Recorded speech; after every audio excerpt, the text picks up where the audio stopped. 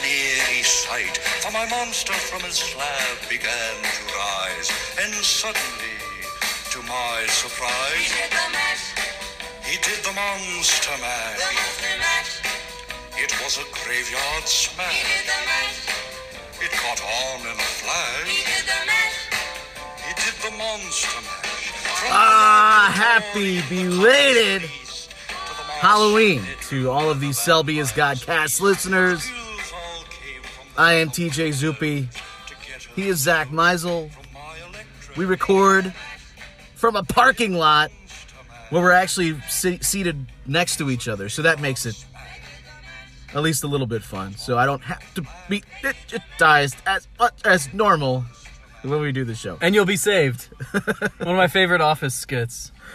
Welcome everybody on in. Hope everybody's having a good week and wrapping up their week as we record a new Selby's Godcast on Halloween. I know when people actually listen to this, it'll probably be later. But we do hope What are you being this year? everybody had a good Halloween. I'm going to go as the glove that got tossed by Daniel Hudson. O.J. Simpson? Or that. Well, you just had to take it there, didn't you? It's officially the off season. I've got all my energy. I'm ready to go. I can tell. Yeah. So I guess I will not be anything related to O.J. Simpson. How about you? The last 5 years, I've been a strawberry. In like 15 maybe. Ryan Lewis was a banana and I was a strawberry. And I paid $80 for my strawberry, so I figured I got to get my money's worth. So I wore it to Halloween parties every year since. But no, I think I'm gonna just be myself this year. That's good. I'm glad. I'm just dressed as a father of two that's happy to get out of the house for a few minutes and not have screaming kids in the background. That's probably my favorite Halloween costume of the past several years. But it was not a costume of any sort. It was reality last night for the Washington Nationals, World Series champion. And they get to carry on that trophy for, the next year. Claimed to be the defending champs. And we were talking about it a little bit as we were having some lunch, but if you think about the type of season that the Nationals had, in some ways it mirrors the Indians in that at one point in the year, they looked dead. No way is this team going to be able to get back into the race. And yet, they caught fire at the end. They took care of the Indians in the final series.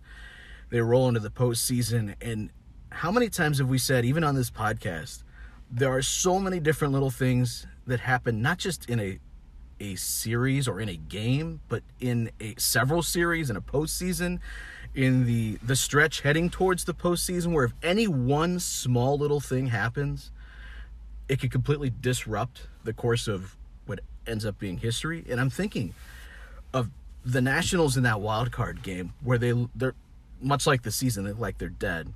And yet, because of an error in right field, they end up taking the lead. How much of the postseason would be different if that ball is just played as it's supposed to be played? Milwaukee and Washington stay tied. Maybe the Brewers go on to win that game. Maybe, Or if Christian Yelich doesn't get hurt. Sure.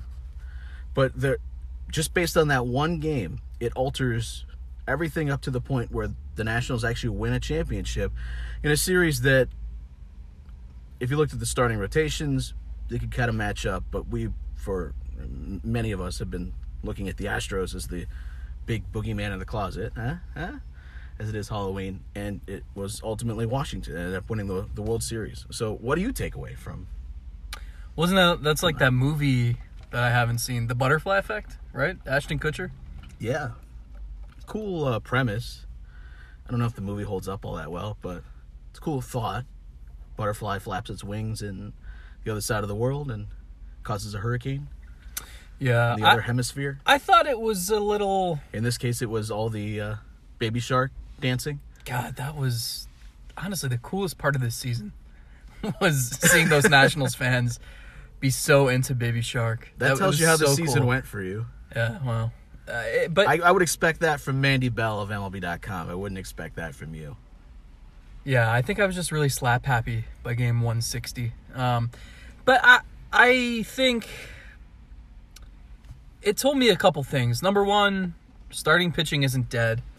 True. The game is so cyclical. We thought, oh, well, starting pitchers only go 4 2/3 now, and you just got to load up on 12 relievers who all throw 98 miles an hour, and that's the way to win. And it's like, well, no, you look at this World Series was defined by starting pitching.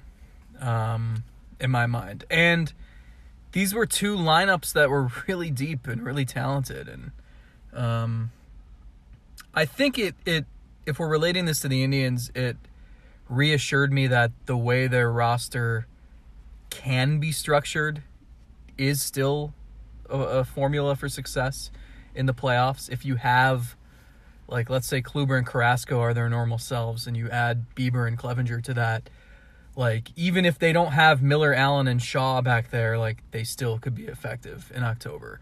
And if they add 2 more hitters, like, they could, like, they have a roster not too different than what the Nationals had, I feel like, if everyone's healthy and performing well. So I don't know. I take away that it was a magical run. It was, like, I'm envious of people who cover the Nationals and got to write about all those crazy wins and the storylines that they had throughout the playoffs. I mean, that's, you think about it. I remember when I think maybe you were there. There were a few of us writers who got together a few weeks after the 2016 run. Maybe you weren't there. It was August Fagerstrom, Ryan Lewis, and Jordan Bastian. That was what you. I don't know. Tell the story. I don't you remember lived if I so was far there. away. I feel bad because I thought you were there. Now that I think about it, I don't think you were. Bunch of a-holes. Well, you have like a 3-hour drive. Anyway. Not back then. You had something. You were invited to this. But we were talking about how, like... Probably working for the radio station and had other responsibilities. That's how I'm going to put it in my head so I don't feel so left out. Anyway, this didn't actually happen, dude. I'm just making up a story. No, but we were talking about how it would be... Like, odds are we'll never cover a run as crazy as the 2016... that final month. Because it's just the way it is. And, like, even if the Indians win a World Series one day, like, it might be just a boring journey to a World Series win. And Is that possible? Well, but odds are it's not going to be as crazy as you being down to 3 starting pitchers. One of those 3 hurts his pinky on a drone propeller, and you have Ryan Merritt in the cowboy boots. You got Josh Tomlin and his dad. You've got the Cubs drought versus the Indians drought, Jason Kipnis in the middle of it. I mean, just everything that went into 2016. It is so much fun. It's hell during it because it's just nonstop and it's every day and it's relentless. But when you get to the end and you wake up and you think back, it's like, oh my God, was that fun to cover? Like, and that's why people ask, like, don't you root for the team you cover? And it's like, no, but we root for the story. And sometimes those rooting interests, yeah. And I just think about, like, that 2016, if the Indians win that series, I think I wasn't I know I had a book deal lined up to write something if they won it, and I know I wasn't the only one, and it was tailor-made for a book. And you could say the same thing about the Cavs run. The Nationals I mean, it's tee it up. You could write that in your sleep. I mean, all the comebacks they had, all the times they were pushed to the brink. You had Max Scherzer getting hurt during the World Series. They lose 3 straight games at home. Like, Juan Soto finally bursting onto the national stage for everyone to see. Maybe the greatest story is Steven Strasburg coming full circle here, where, remember, he doesn't get to pitch in the playoffs as he's coming back from injury, and they were right. I guess we will never know how the other scenario plays out. Maybe they win the World Series that year because he's actually pitching. I don't know, but it is interesting that it comes full circle where he is the horse that steps out there, wins 2 games for them, wins World Series MVP. I think puts some of the discussion about him just being below expectations for his career to bed. And really with the expectations that were on him when he came into the league, it was going to be damn near impossible for him to live up to. I mean, they were already billing him as, this is the next. His second career start was in Cleveland. Yeah, I remember. Yeah, I even remember. You were there that time, right? I think you were there. I was there. I know you. I remember they actually put it on the scoreboard. They were advertising like, "Hey, the next series coming up. Steven Strasburg's going to be here. And Buy stay tickets." tuned for after that, snow days. Yeah, and so for that to come all the way around, and the Nationals to be doing it in a different way than teams have recently is also fun. And we all get carried away with this. I'm sure we all did in 2016. If we go back to listen to things that we said back then, we're probably all, it's all about the bullpen. I mean, we all get really bogged down by what we saw most recently. But the Nationals prove that you can do it more than one way. It's not always everyone has to copy, because remember the discussion after the Royals won. It's like, oh no, it's all about contact. Everyone always wants to reach on to what the latest team that won it all was doing and say that that's the new trend in baseball. When in reality, that will be the trend for some, but you have to go out there and win the game with the talent that you have, with the roster that you have. Good managers find a way to take the talent that they have and mold their managing style based off of that. If the Nationals would have managed things like the Indians in 2016, where they're pulling out Josh Tomlin with one out in the fifth inning, and because he's gone 2 times through the lineup, and you need to immediately get to Andrew Miller and Cody Allen, well, that probably would have blown up in their faces. They stuck with their horses because those are the guys that brought them there, and they were able to play the game in a different way than a lot of other teams in a position in the postseason would play it. And so that I think more than just, well, that's just going to prove to everybody that starting pitching is really important. Well, yeah, if you have, do you have Max Scherzer? Do you have Steven Strasburg? Do you have Corbin that can come out of the bullpen?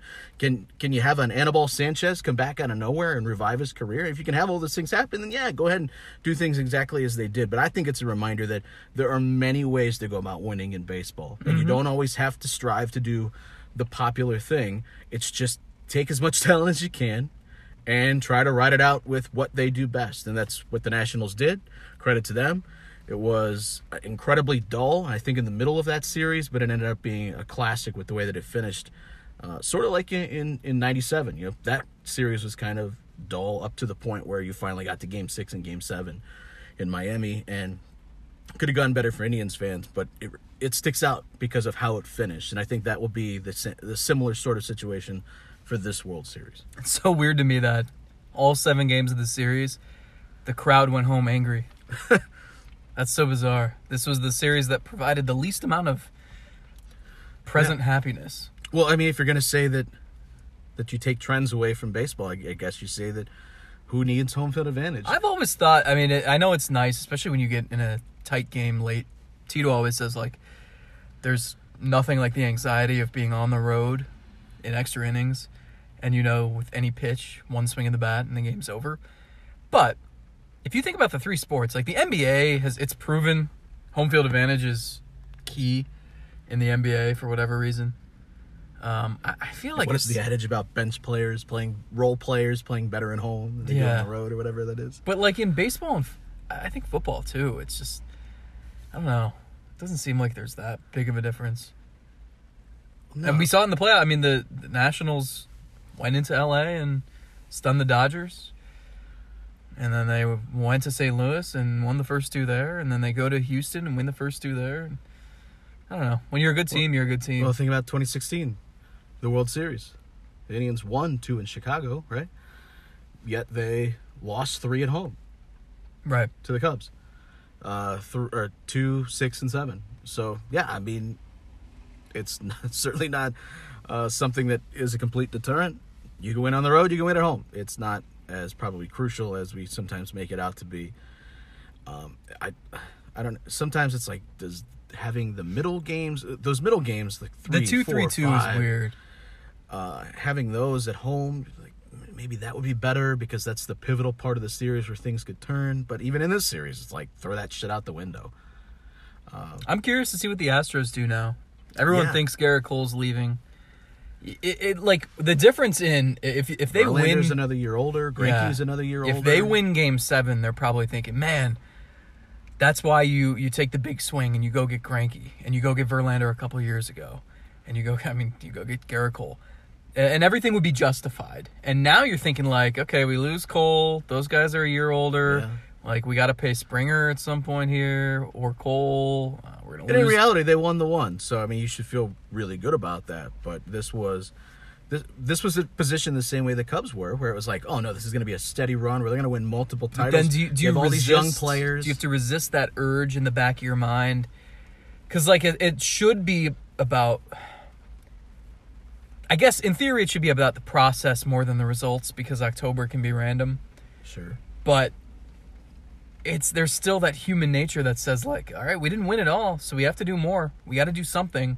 Yeah. But what can you do? Well, I mean, isn't it kind of... I mean, we talked about this when we were talking about potential Lindor trades, and we brought up L.A. and New York as two teams that recently haven't been as willing to take the big swing and have been more focused on how do I get as many shots at October as possible and realize that a lot of this is going to be random. And so it's sort of like the opposite here with Houston. They did take the big shots several times. The Cubs did too. They traded for Aroldis Chapman. I think it paid off for him. I don't think they win the World Series without him. They gave up a lot for him. Don't need 10 innings to win the World Series without him. Very true, but I don't know if they get to that point. I'm saying without him. So yeah, it's you take the big swing and you hope that you win and you take your chances at one, but sometimes that negates you from several opportunities. And for an Indians fan who's sitting here listening to this, they say, who the cares about multiple runs at October? How do I get one? Because I'd like to see that in my lifetime. And I think that's a justified opinion. When you've been waiting 70 plus years for it, that's when you get into the territory. Like, the Cubs were willing to do it because it had been 90 some years. What 108. Oh, yeah, 108. I know you did the math. And Washington had been 95 years. Now, that's what I was thinking. They didn't have a team for a big chunk of that, but that's it. I mean, the Indians, it's 71 years. There's no one else close. No. I know the Mariners, but they didn't exist till, the 60s. I pour one out for our friends in Montreal, of course. But, geez, don't you get to some point where you're like, all right, we're the owners of this operation. It's been 71 plus years. It's the longest drought. Our fans are just so tired of the heartbreak and the same old, we should probably trade Francisco Lindor at this point. And did you hear the Dodgers' interest in him is intensifying? Oh, boy. Just wait. Get ready for more unsubstantiated rumors. Tying good players to teams that might need good players has begun. We talked about it last week because it's obvious, and it's why you're going to hear it. And I don't think the Indians are wrong. Even if I made the stance that there is no way they should trade him, I still think it would be foolish to not throw him out there and see what teams are willing to give. It does you no harm. And you don't even have to do anything. Teams can call you. Sure. And drive up a bidding war. Leak those rumors. They did such a good job last year with whether it was them or agents or other teams leaking. They did such a good job of intentionally not putting the kibosh on any of that because it only helps them.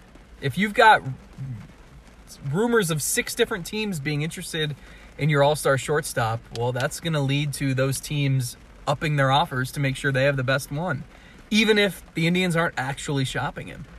Yeah, and I think the biggest part of that is just no team is...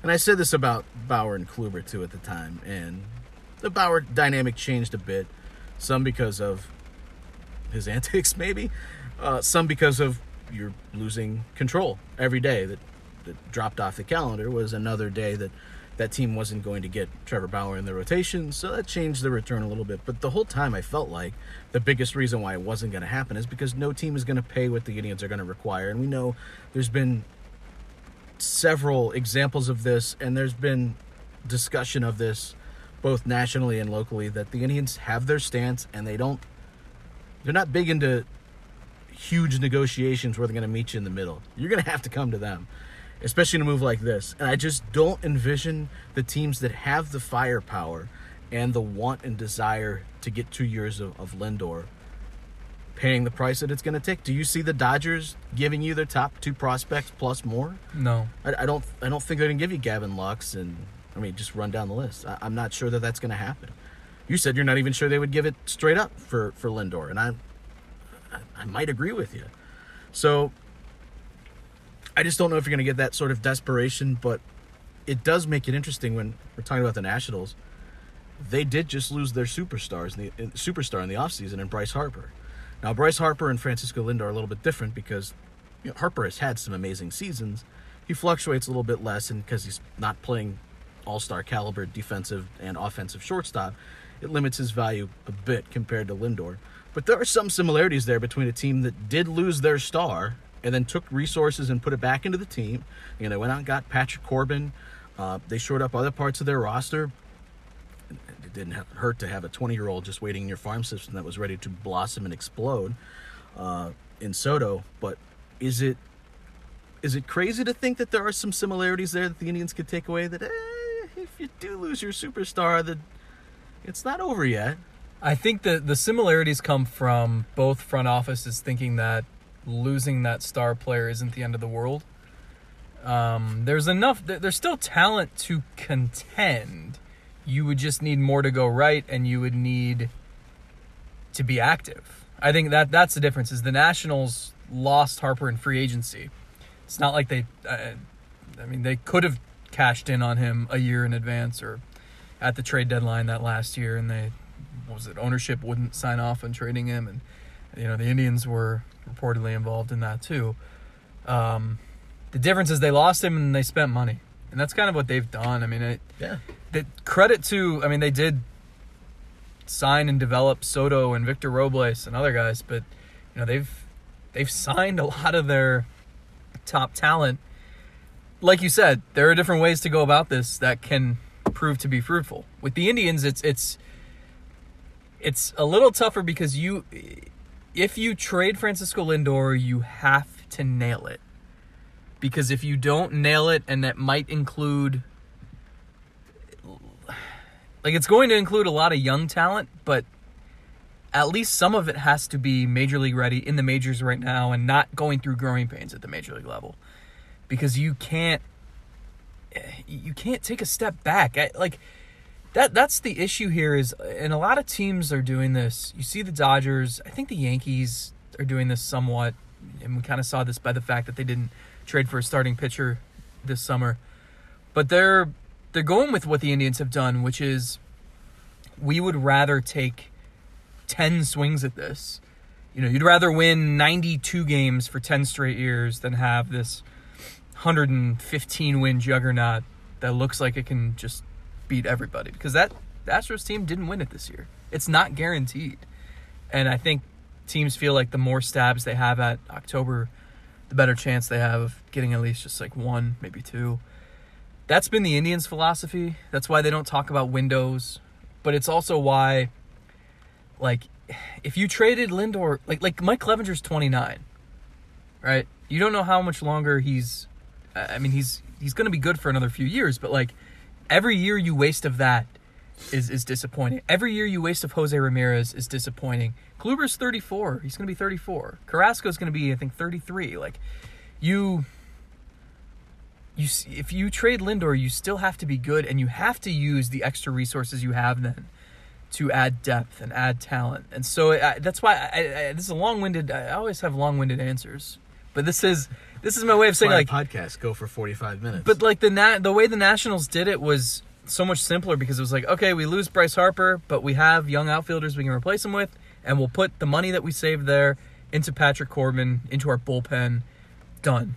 That's it. With the Indians, it's so much trickier because I hate the cliche of threading the needle, but you really have to thread a needle here, and you have to hit it on a Lindor trade that I can't see. I haven't been able to find any examples of a contending team trading its top young player and staying good and getting pieces to keep it afloat, not just that year, but afterwards. Kenny Lofton for Marquise Grissom and David Justice. Yeah, but then Lofton just signed back. Is Lindor going to re-sign with the Indians in 2 years? I don't know. That would possible. That's the genius Anything move. could happen. You trade him, get a haul for him, and in 2 years, Paul Dolan's all right, tricked all of you. Swerve. Here you go, Francisco. 10 years, $400 million. Yeah, sure. Now we have Lindor and Gavin Lux. What are you going to do? Yeah. That would be some 3D level chess that I would never expect to ever happen. I think it's fair to ask, but really extremely difficult. And because you're talking superstars, and we put Bryce Harper in that category, you certainly put Lindor in that category. But I consider Lindor to be a more valuable player than I would consider Bryce Harper. Do you agree? Yeah, he's more essential to his team's success, too. True, but I think filling the hole that Bryce Harper leaving is, it's not easy, but it is easier than it would be to fill the hole of what Francisco Lindor brings to the team. And some of it is Lindor, just the position that he plays. Yeah. The fact that you're talking about shortstop.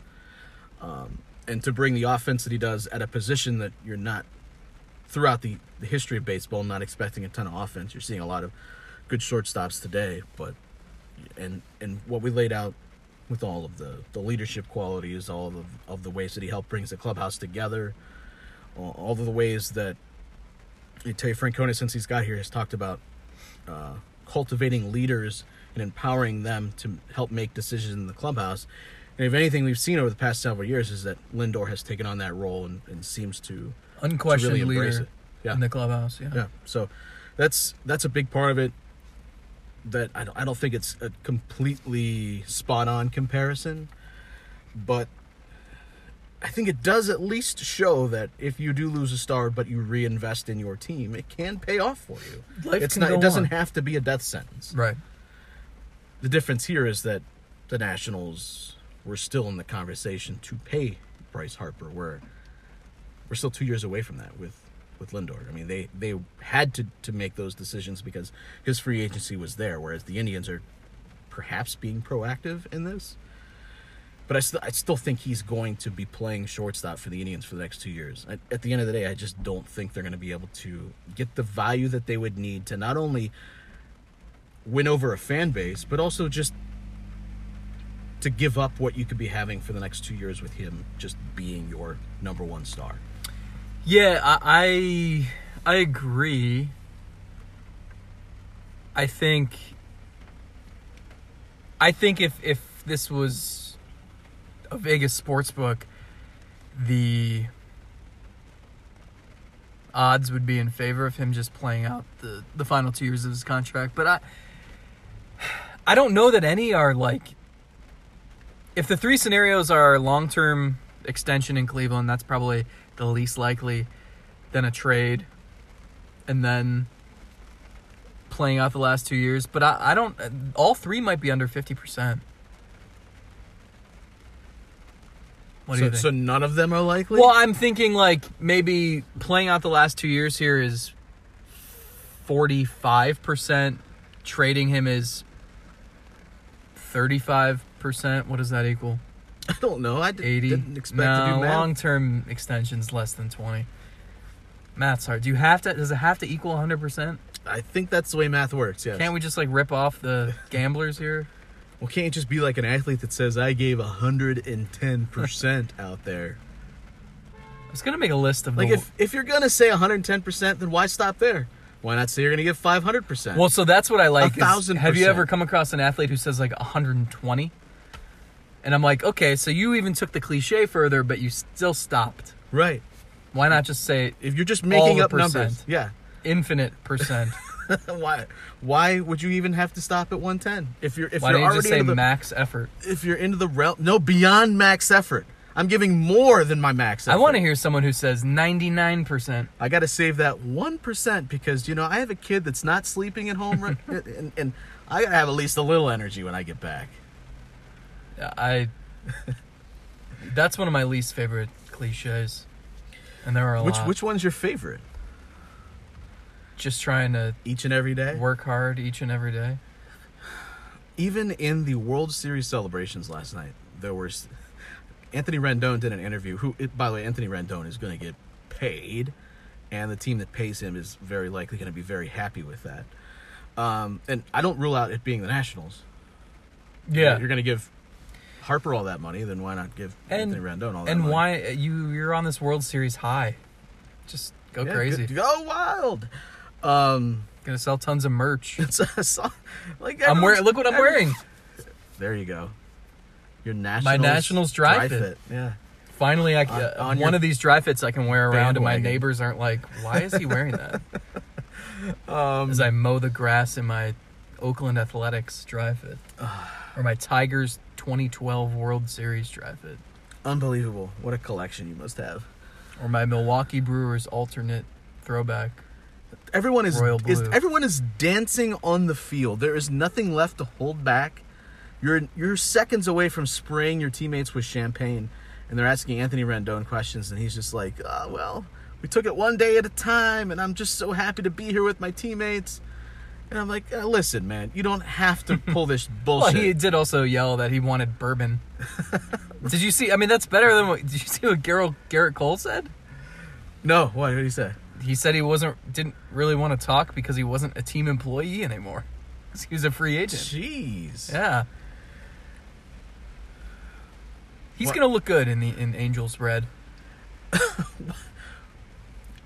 That's not technically true until like 3 days after the World Series? You're still getting paid? I don't know. Isn't he going to get a world? I think it's the day after. A bonus for playing in the World Series? Yeah. Well, Ryan Flaherty is officially a free agent. True. Yes. So. And Puig. That's happened. And Tyler Clippard. Have you put together your 40-man movement roster story yet? There's going to be a lot of movement coming up. They have to get, they have 7 players on the 60-day injured list. And there's no injured list in the offseason, so you got to take all those players off and make room for them again. So we're going to probably pour one out for Danny Salazar in the next couple days. Tyler Olson's not safe. AJ Cole's not safe. Cody Anderson's not safe, but like you mentioned, he seems like a prime candidate to re-sign to a minor league deal. Well, think of it. If you've gone through all of this rehab work, you've got to know all the medical staff. A lot of times players are just comfortable. You're not 100%, so stick with the team that knows you best, the people that you've worked with that know you best, unless you just had an awful experience. It just makes sense that you would stick around. But he's been in Goodyear for like 4 years. Don't you think he might want to branch out to like Mesa or Glendale or Peoria? What if the poor guy signs with the Reds? We're laughing. That's mean. But yeah, you got to get Kluber back. No, there's time now. there was time. You got to get Kluber back. It's a Family Guy reference and on the roster. Yeah. So there's going to be some movement. You're going to see some guys DFA'd. But also that they'll officially decline like Kipnis and Otero's options. That'll clear 2 spots. So there's going to be a lot of shuffling. And then they've got to protect is the word I want. Protect guys who are eligible for the Rule 5 draft. And there's a handful of guys, Daniel Johnson, Tristan McKenzie, Kai Tom, Mark Mathias, I think, and a couple others who are at least will receive consideration. So if you are one of those relievers at the bottom of the totem pole, I'd be a little nervous for the next couple weeks. They could just DFA Lindor. That would open a spot, yeah. If you just want to take care of it. Well, could you do that? And people would be so surprised that maybe he would clear waivers. No one's checking the waiver wire for the next several days. Or could you do it on Thanksgiving? Wait till then. Just do it on a weekend. Nobody's paying attention. Now, if Antonetti wants to play 3D chess, he'll throw a party for all the league's GMs. And he'll host this party. It'll be like a crazy rager. He'll DFA Lindor right before. No one will see, and then everyone will be so hungover they don't want to do any work over the weekend. And by Monday morning, he is outrighted to Columbus. Perfect. Just doing the work for him. Do you have a random Cleveland Indian of the day for us? I do. This is not who I wanted. And by the way, it has not stopped raining for the last 24 hours now as we sit here in this car. I'm not sure how much of that is you can catch on the audio here as we record, but it is downpouring, and I knew this was coming, so I made a huge effort yesterday to go blow all the leaves out of the backyard and push them to the back because we have a ton. And we have these 2 huge trees in our backyard that do not release their leaves until like middle of November. They hang on for, everyone else has lost them. And there's these 2 huge trees that have to be 100 years old because our house is built almost 100 years ago. So they have to be these super old trees. They don't let go of their leaves. So I'm always out there middle of November with these wet, disgusting, heavy-ass leaves. And I knew I just had to take care of some of this now. But I will say, for as tedious of a job as that is, and I worked landscaping for a couple years, leaf cleanup after a while is one of the most disgusting, terrible jobs ever. But there's something therapeutic about going back there with like your leaf blower and then going back and forth and just seeing, there's something about just like that clean path that you're creating where you can finally see the grass again. It's kind of oddly therapeutic. My dog has a new obsession of peeing on leaf piles. I don't know why, but if you live in my neighborhood and have little kids, do not let them play or jump in your leaf piles. Oh, disgusting. My dog has probably peed on top of it. You're never going to get this, and I feel bad. By the way, if you just want to bring Linus over anytime, I have a leaf pile that is as tall as you in my backyard. He will have a field day. I'm also screwed because I just realized I was supposed to blow our leaves and forgot, and was going to do it later today, and of course my wife just said she's going home early, so... you were going to do it in this weather? Oh. Yeah. Good luck. All right, this guy pitched for the Indians in 98 and 99. Any guesses? Jason Hockamy. No, but career WAR, negative 0.6. However, undefeated, 2-0. Take that, nerds, sabermetricians. 2-0. Like with the Indians or in his career? In his career. Oh, God. But with an 8.76 ERA. Pitcher wins, man. The Indians drafted him in the 25th round in 95 out of New Mexico State. God. What can I tell you? He pitched in 2 games for the Indians. How am I supposed to get this? I know. I feel What year bad. did you say? 98 and 99. He pitched in 1 game One each game each. season? What? There's 0% chance I am getting this. But, like, the name is not unfamiliar to me, so maybe... I was going to do Michael Jackson, the reliever. Yes. But then I thought, 1, he's a little too prominent for this. Yeah, And absolutely. 2... You didn't use The Thriller reason I as an picked it intro. was, Thriller, Halloween, but then I was like, did we cancel Michael Jackson? Where are we on that? So, I went with this guy instead, who you're never going to get. I'm sorry. Yeah. This 2 segment games is with canceled. 2 after games this. with the Indians, 3 total innings, 2 runs. You know, So wait, he pitched in 2 games and he won them both? yeah, wait, this is bizarre. No, the 2 wins were with the Royals in the year 2000. Oh, okay. Because he was selected off waivers by the Royals in November of 99.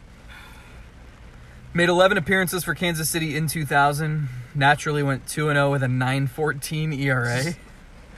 The will to win on that man. Although, honestly, in 2000, a 9.14 ERA was about league average. So, I think that was the ERA of the Indians pitchers in the playoffs that year. they didn't make the playoffs 2000. that year. I was thinking 99. Jamie Brewington and Cameron Cairncross did their best. But, Spire. he pitched for the Royals in AAA in 2001, then returned to the Indians and pitched in AA and AAA in 2002 and 2003. Oh, God, I have no idea. Righty or lefty? Righty. But honestly, looking at his numbers, like, who knows? I have nothing. I have no guesses. When you said Jason Hockamy, you got his first name right. Jason... No, I don't know. I have no idea. You're making me feel bad, like this was too difficult, and then next time you're going to pick one that I'm never going to get. According that's to how we play this Google, game. he might be a real estate agent now with Remax.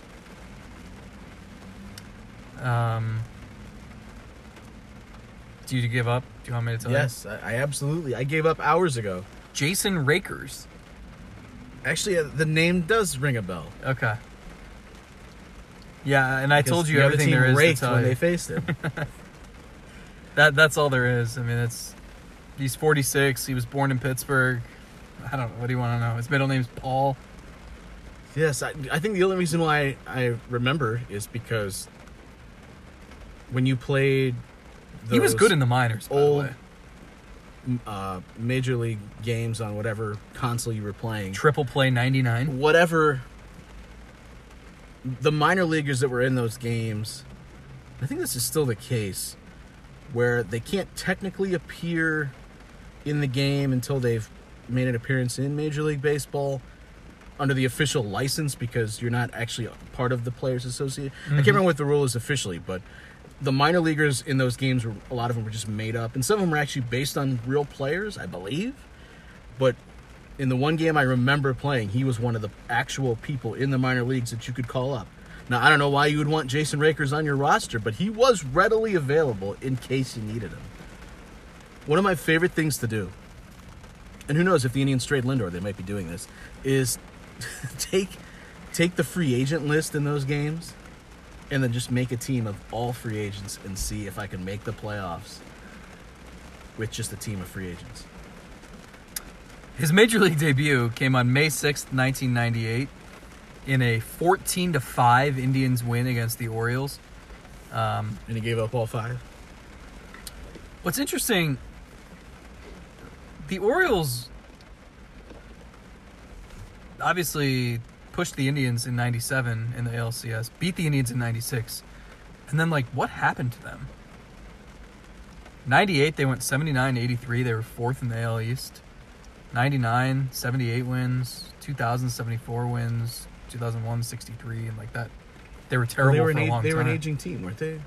Yeah, in 97, they were at almost the end of their... But so in this game, Mike Mussino left. Their lineup was Robbie Alomar, B.J. Surhoff, Eric Davis, Paul Merrow, Cal Ripken, Harold Baines, Jeffrey Hammonds, Mike Bordick, Charlie Green was catching that day for Chris Hoyle. Left in, that's for free agency. That's still a good lineup. Paul Merrow went back to Scott Erickson Texas, on the mound. Where's Jimmy The Key? Indians lineup that day, though: Lofton, Vizquel, Justice, Tomey, Alomar, Giles, Fryman, David Bell, Sean Dunston. Lofton homered, Giles homered, Tomey homered. Tomey had 5 ribbies. Giles, Fryman, Better hurry up Tomey and trade each had Giles 3 for hits. a left-handed reliever. Man, was that bad. All right, well, thanks for completely stumping me. Until next time, we're out of here. Have a good weekend, everybody. Hope you had a good Halloween, again, like I said. And we'll see you next time.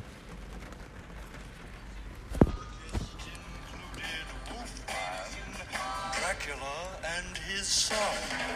The scene was rocking, all were digging the sounds. Igor on chains, backed by his baying hounds.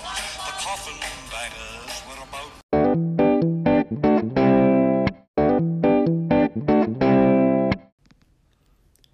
The Selby is Godcast, featuring Zack Meisel and T.J. Zuppe, is presented by our supporters at Anchor.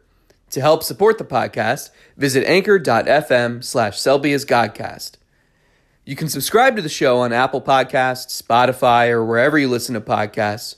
And if you like what you hear, we sure hope you do, be sure to leave us a 5-star review. And if you have suggestions, drop us a DM on Twitter @SelbyIsGodcast. Thanks for listening.